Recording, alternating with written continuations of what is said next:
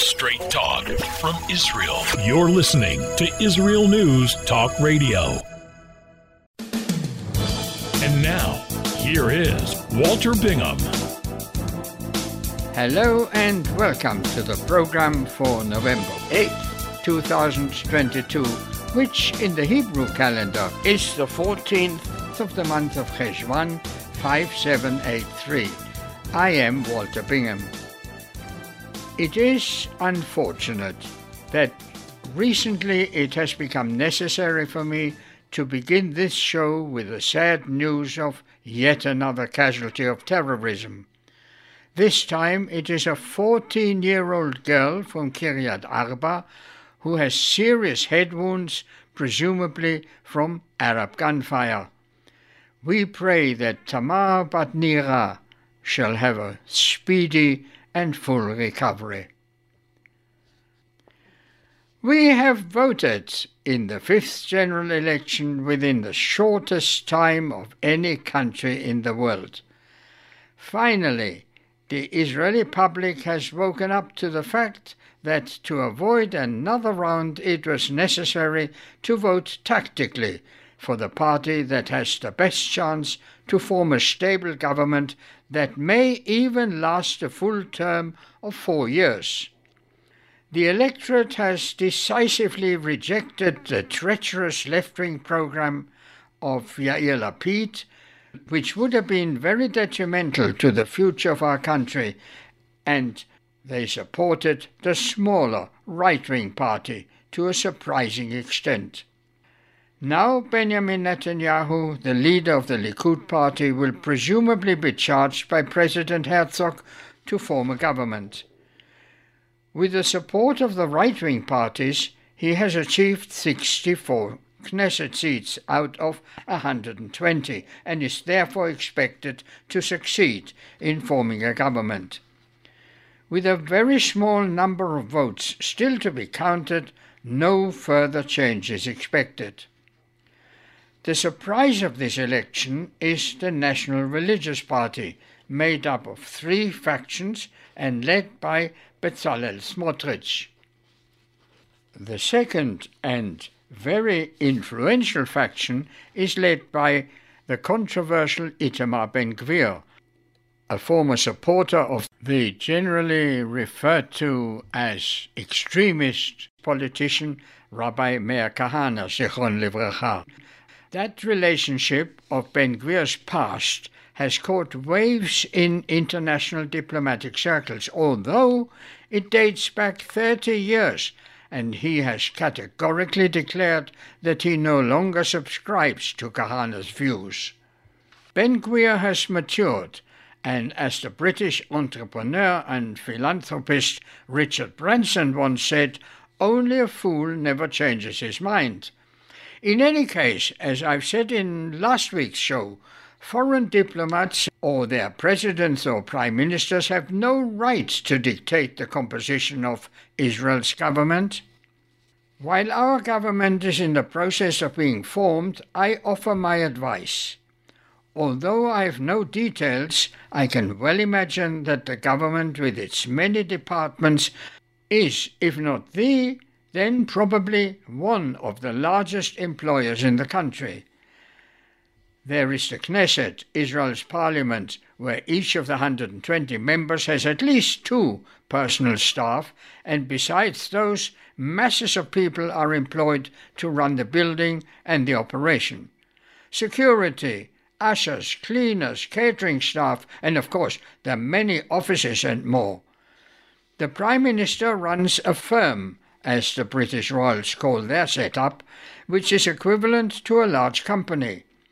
There is the President's firm, and of course our 31 ministries, ranging from agriculture to transport, each with its director and deputy minister and masses of superfluous managers. I don't know if anybody knows their total number of employees, but it must be tens of thousands. I would not attempt to rate the ministries by importance, because every branch of government is, of course, dealing with essential matters. However, not all matters need a separate ministry. so that the Ministry of Aliyah and Integration could well be absorbed by the Ministry of the Interior, and the Ministry of Economy should have a department for industry, trade and labour. There are other ministries that could be combined, saving a lot of taxpayers' money. The ministry that does, in my view, the most interesting work, I stress most interesting, not most important, is that of Foreign Affairs. It's less boring than handling the country's finances and less stressful than balancing the demands and counter-demands on the Ministry of Religious Services, who consider themselves responsible to the Almighty and having to defend the laws of the Torah in a Jewish state against the demands of a large segment of the so-called enlightened population, something that I consider to be a Herculean task. Interestingly, the Meretz Party that represents that sector of society since 1992 did this time not make it into the Knesset. The bottom line: reduce the overstaffed government bureaucracy. Back to the Ministry of Foreign Affairs, responsible to carry out the foreign policy of the government. They have among their several departments one that is particularly colourful. It is the Protocol and Official Guest Bureau. That too is unnecessarily subdivided on a geographical basis into North America, Europe, Africa, Asia, the Pacific, the Middle East, Latin America, and international organizations. What a waste of manpower! They are responsible for organizing the stay and programs of the many official guests from their respective regions that visit Israel each year, including heads of state, prime ministers, speakers of parliament, ministers and members of foreign parliaments, and high-ranking officials. The program coordinators of the official guest department accompany their very senior guests throughout their stay in Israel. In overall charge is the Chief of Protocol of the State of Israel, all ceremonial aspects of our foreign relations. He is Ambassador Extraordinary Meron Reuben, subordinate only to the Minister of Foreign Affairs, and I hope to bring you an interview with the ambassador in the near future.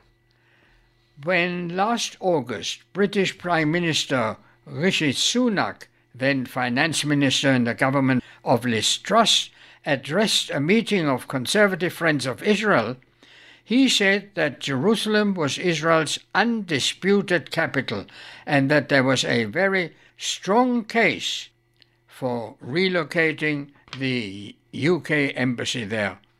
But this week a Downing Street spokesman said there are no plans to move the UK embassy in Israel from Tel Aviv. It seems that, resulting from pressure by the Palestinian ambassador in the UK, Sunak made a U-turn. And did you know that non-existent Palestine has ambassadors around the world? Maybe soon the Catalans from Spain or the Canadian province of Quebec or even the Welsh in the UK will demand an ambassadorship. Now to a true story about a modern Lech Lecha. This Shabbat we read the Torah portion of Lech Lecha, how God commanded our forefather Abraham to leave his place of birth in Ur Kasdim, today about 300 kilometers southeast of Baghdad, and go to the place that God will show him. At various places in the Torah we read that either at the request of God or even on their own accord, some of our forefathers left their place of residence and moved to a new home, like Avraham or Avrom, as he was still then, moving from Ur Kasdim to the place which has become the home of the Jewish people, or Noach, who moved into a floating home. So this Shabbat the Torah reading is Lech Lecha, Abraham's journey. So I want to share with you a true story which has great relevance to those moves. After the conclusion of the prayer, Dan walked quickly to the front of the synagogue in Jerusalem and said Good Shabbos to the rabbi and a few other people he knew. Then he made his way towards the back to go home and make kiddush for the family. On his way out, a sudden impulse struck him, and he turned round to watch the people filing out. His eyes slowly scanned the synagogue. Was there anyone who needed a place to eat? "Who is that, still sitting against the side wall? I know almost everyone here, and I don't believe he's been here before." Dan approached that young man, scanning him with an experienced eye. Dungarees, backpack, dark-skinned, curly black hair. Looks Sephardi, maybe Moroccan. A moment more for consideration, and he extended his hand in welcome. "Shabbat Shalom, my name is Dan Eisenblatt. Would you like to eat at my house tonight?" The young man's face broke in an instant from a worried look to a toothy smile. "Yeah, thanks. My name is Mackie." The young man picked up his backpack, and together they walked out of the synagogue. Sometimes later, they were all standing around Sam's Shabbos table, and as soon as the family started singing Shalom Aleichem, Dan noticed that his guest was not singing along. Well, maybe he's shy, or can't sing, or doesn't know the tune, he surmised. His guest gave another of his toothy smiles, and now following along, limping badly, but obviously trying his best. Even after the meal began, and the guests had relaxed somewhat, he still seemed a bit fidgety and was mostly silent. Dan picked up the signal and kept the conversation general and centered his remarks about the weekly Torah portion, mixed with small talk about current events. After the fish, Dan noticed his guest looking through the Zemirot, the song booklet, apparently looking for something. He asked with a smile, "Is there a song you want to sing? I can help you with a tune if you are not sure." The guest's face lit up, a startling change. "There is a song I'd like to sing, but I can't find it here. I really liked what we sang in the synagogue tonight. What was it called? Something Dodi?" Dan paused for a moment, on the verge of saying, "Well, it's not usually sung at the table," but then caught himself. If that's what the kid wants, he thought, what's the harm? And then, loud, he said, "You mean Lecha Dodi? Let me get you a siddur." Once they had sung Lecha Dodi, the young man resumed his silence until after the soup, when Dan asked him, "Which song now?" The guest looked embarrassed, but after a bit of encouragement said firmly, "I'd like to sing Lecha Dodi again." Dan was not at all surprised when after the chicken he asked his guest, "What song now?" and the young man said, "Lecha Dodi, please." Dan almost blurted out, "Let's sing it a little softer this time. The neighbors are going to think I'm nuts." But he thought better of it. Finally, it got to be too much for Dan. "Don't you want to sing something else?" he suggested gently. His guest blushed and looked down. "I really like that one," he mumbled. "There's just something about it. I really like it." In all, they must have sung that song 5 or 6 times. Dan lost count. Later, when they had a quiet time to talk, Dan said, "I was just wondering, we haven't had more than a few moments to chat. Where are you from?" The boy looked pained, then stared down at the floor and said softly, "Ramallah." Dan's heart skipped a beat. He was sure he heard Ramallah. Quickly he caught himself and then realized that he must have said Ramle, an Israeli city, and Dan said, "Oh, I have a cousin there. Do you know Ephraim Warner? He lives on Herzl Street." The young man shook his head and said, "There are no Jews in Ramallah." Sam gasped.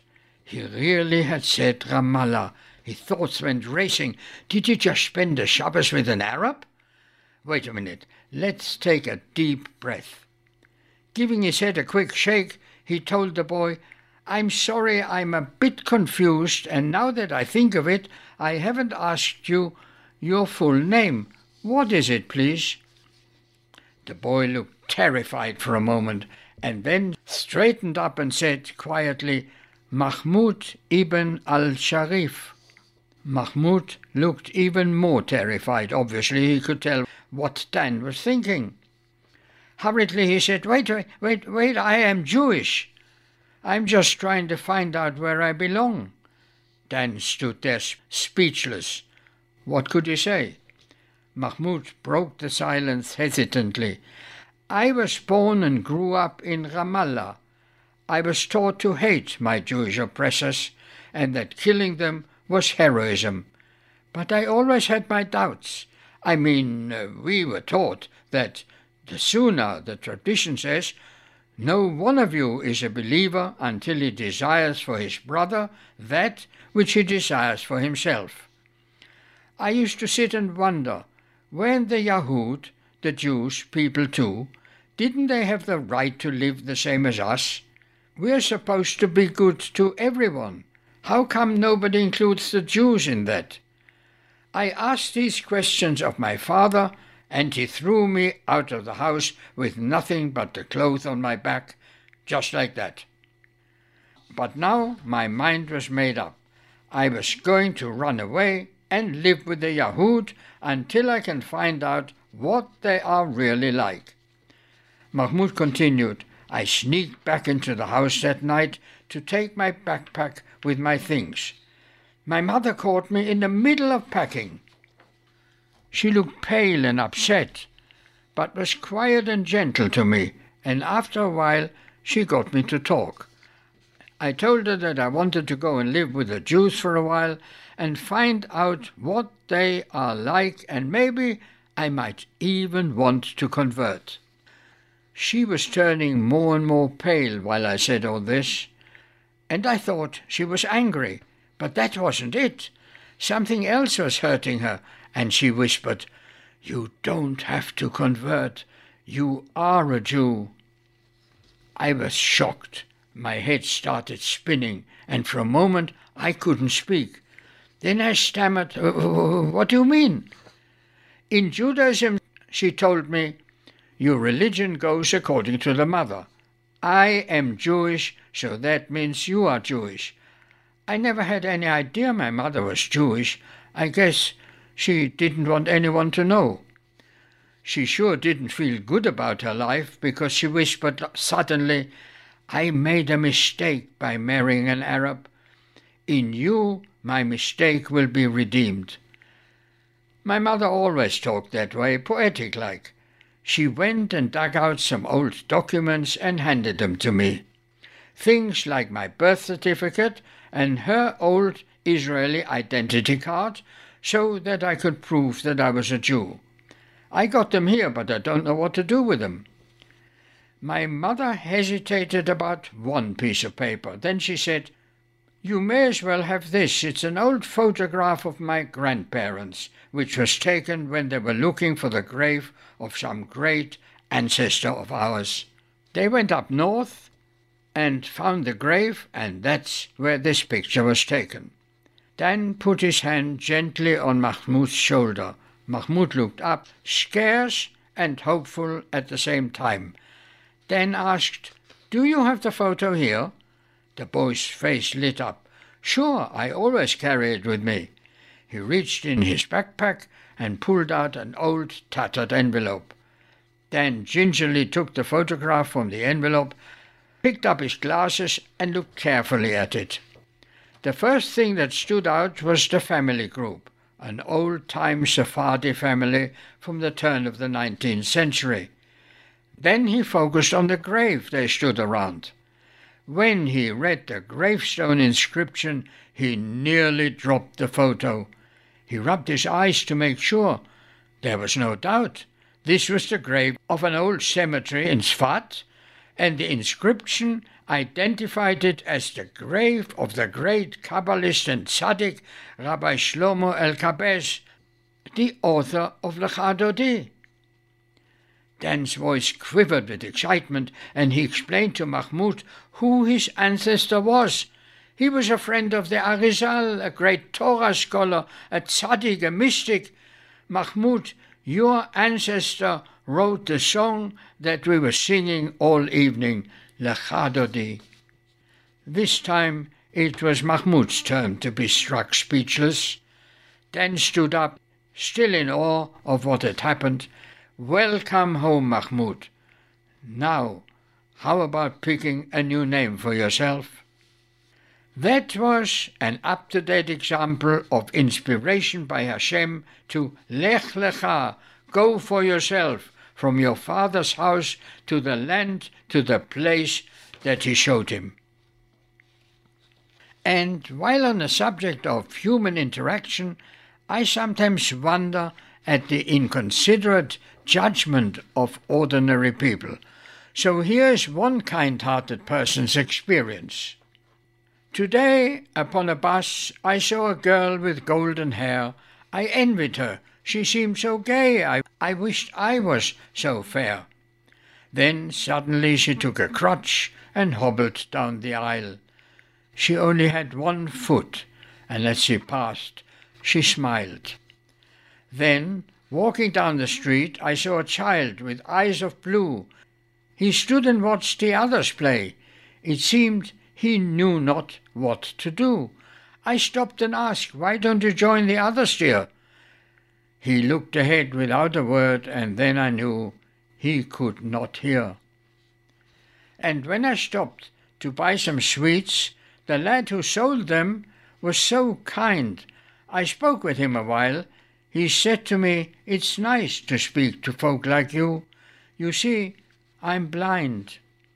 With feet to take me where I go, with eyes to see the sunset's glow, with ears to hear what I do know. Oh God, forgive me when I whine. I'm blessed indeed. The world is mine." And with these thoughts I end for today.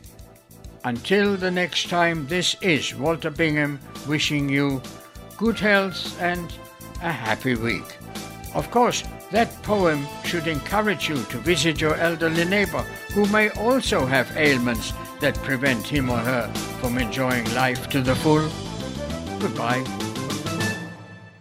Israel News Talk Radio's chat room. Just click the orange button at the top of the IsraelNewsTalkRadio.home page, log in as yourself or an anonymous guest, and join in on the fun. You'll meet other listeners from all over the world who listen to Israel News Talk Radio, and you can make new friends. Israel News Talk Radio's chat room. It's the closest you can get to being in the studio with us. We love listening to Israel News Talk Radio. Where can you get the inside news on Israel? At Israel News Talk Radio, we're dedicated to sharing Israel's inside story with the world by providing our listeners with news on Israeli politics, current affairs, and Israeli Jewish culture. The Israel News Talk Radio homepage also provides you, the listener, with useful information at your fingertips, with scrolling news headlines, weather, currency exchange, Shabbat candlelighting times, and so much more. Our radio programming is always accessible and on demand. We operate absolutely free of charge for everyone, everywhere. If you love what we do, partner with us now by becoming an Israel News Talk Radio supporter. With your support, you'll be inscribed on our Israel News Talk Radio Wall of Fame. There's nothing like us in the world. Be part of something great. Israel News Talk Radio. Straight talk from Israel. If you love Israel News Talk Radio, then you'll love our Facebook page. We keep you up to date on what's happening in Israel, plus little surprise treasures that we don't share on the radio. Go now to follow us on Facebook. Just look for the Israel News Talk Radio Facebook page, and don't forget to subscribe and follow us by clicking on the like button. We post great stuff there that you'll want to share. Israel News Talk Radio on Facebook and Israel News Radio on Twitter. News, opinion, and more. You're listening to Israel News Talk Radio.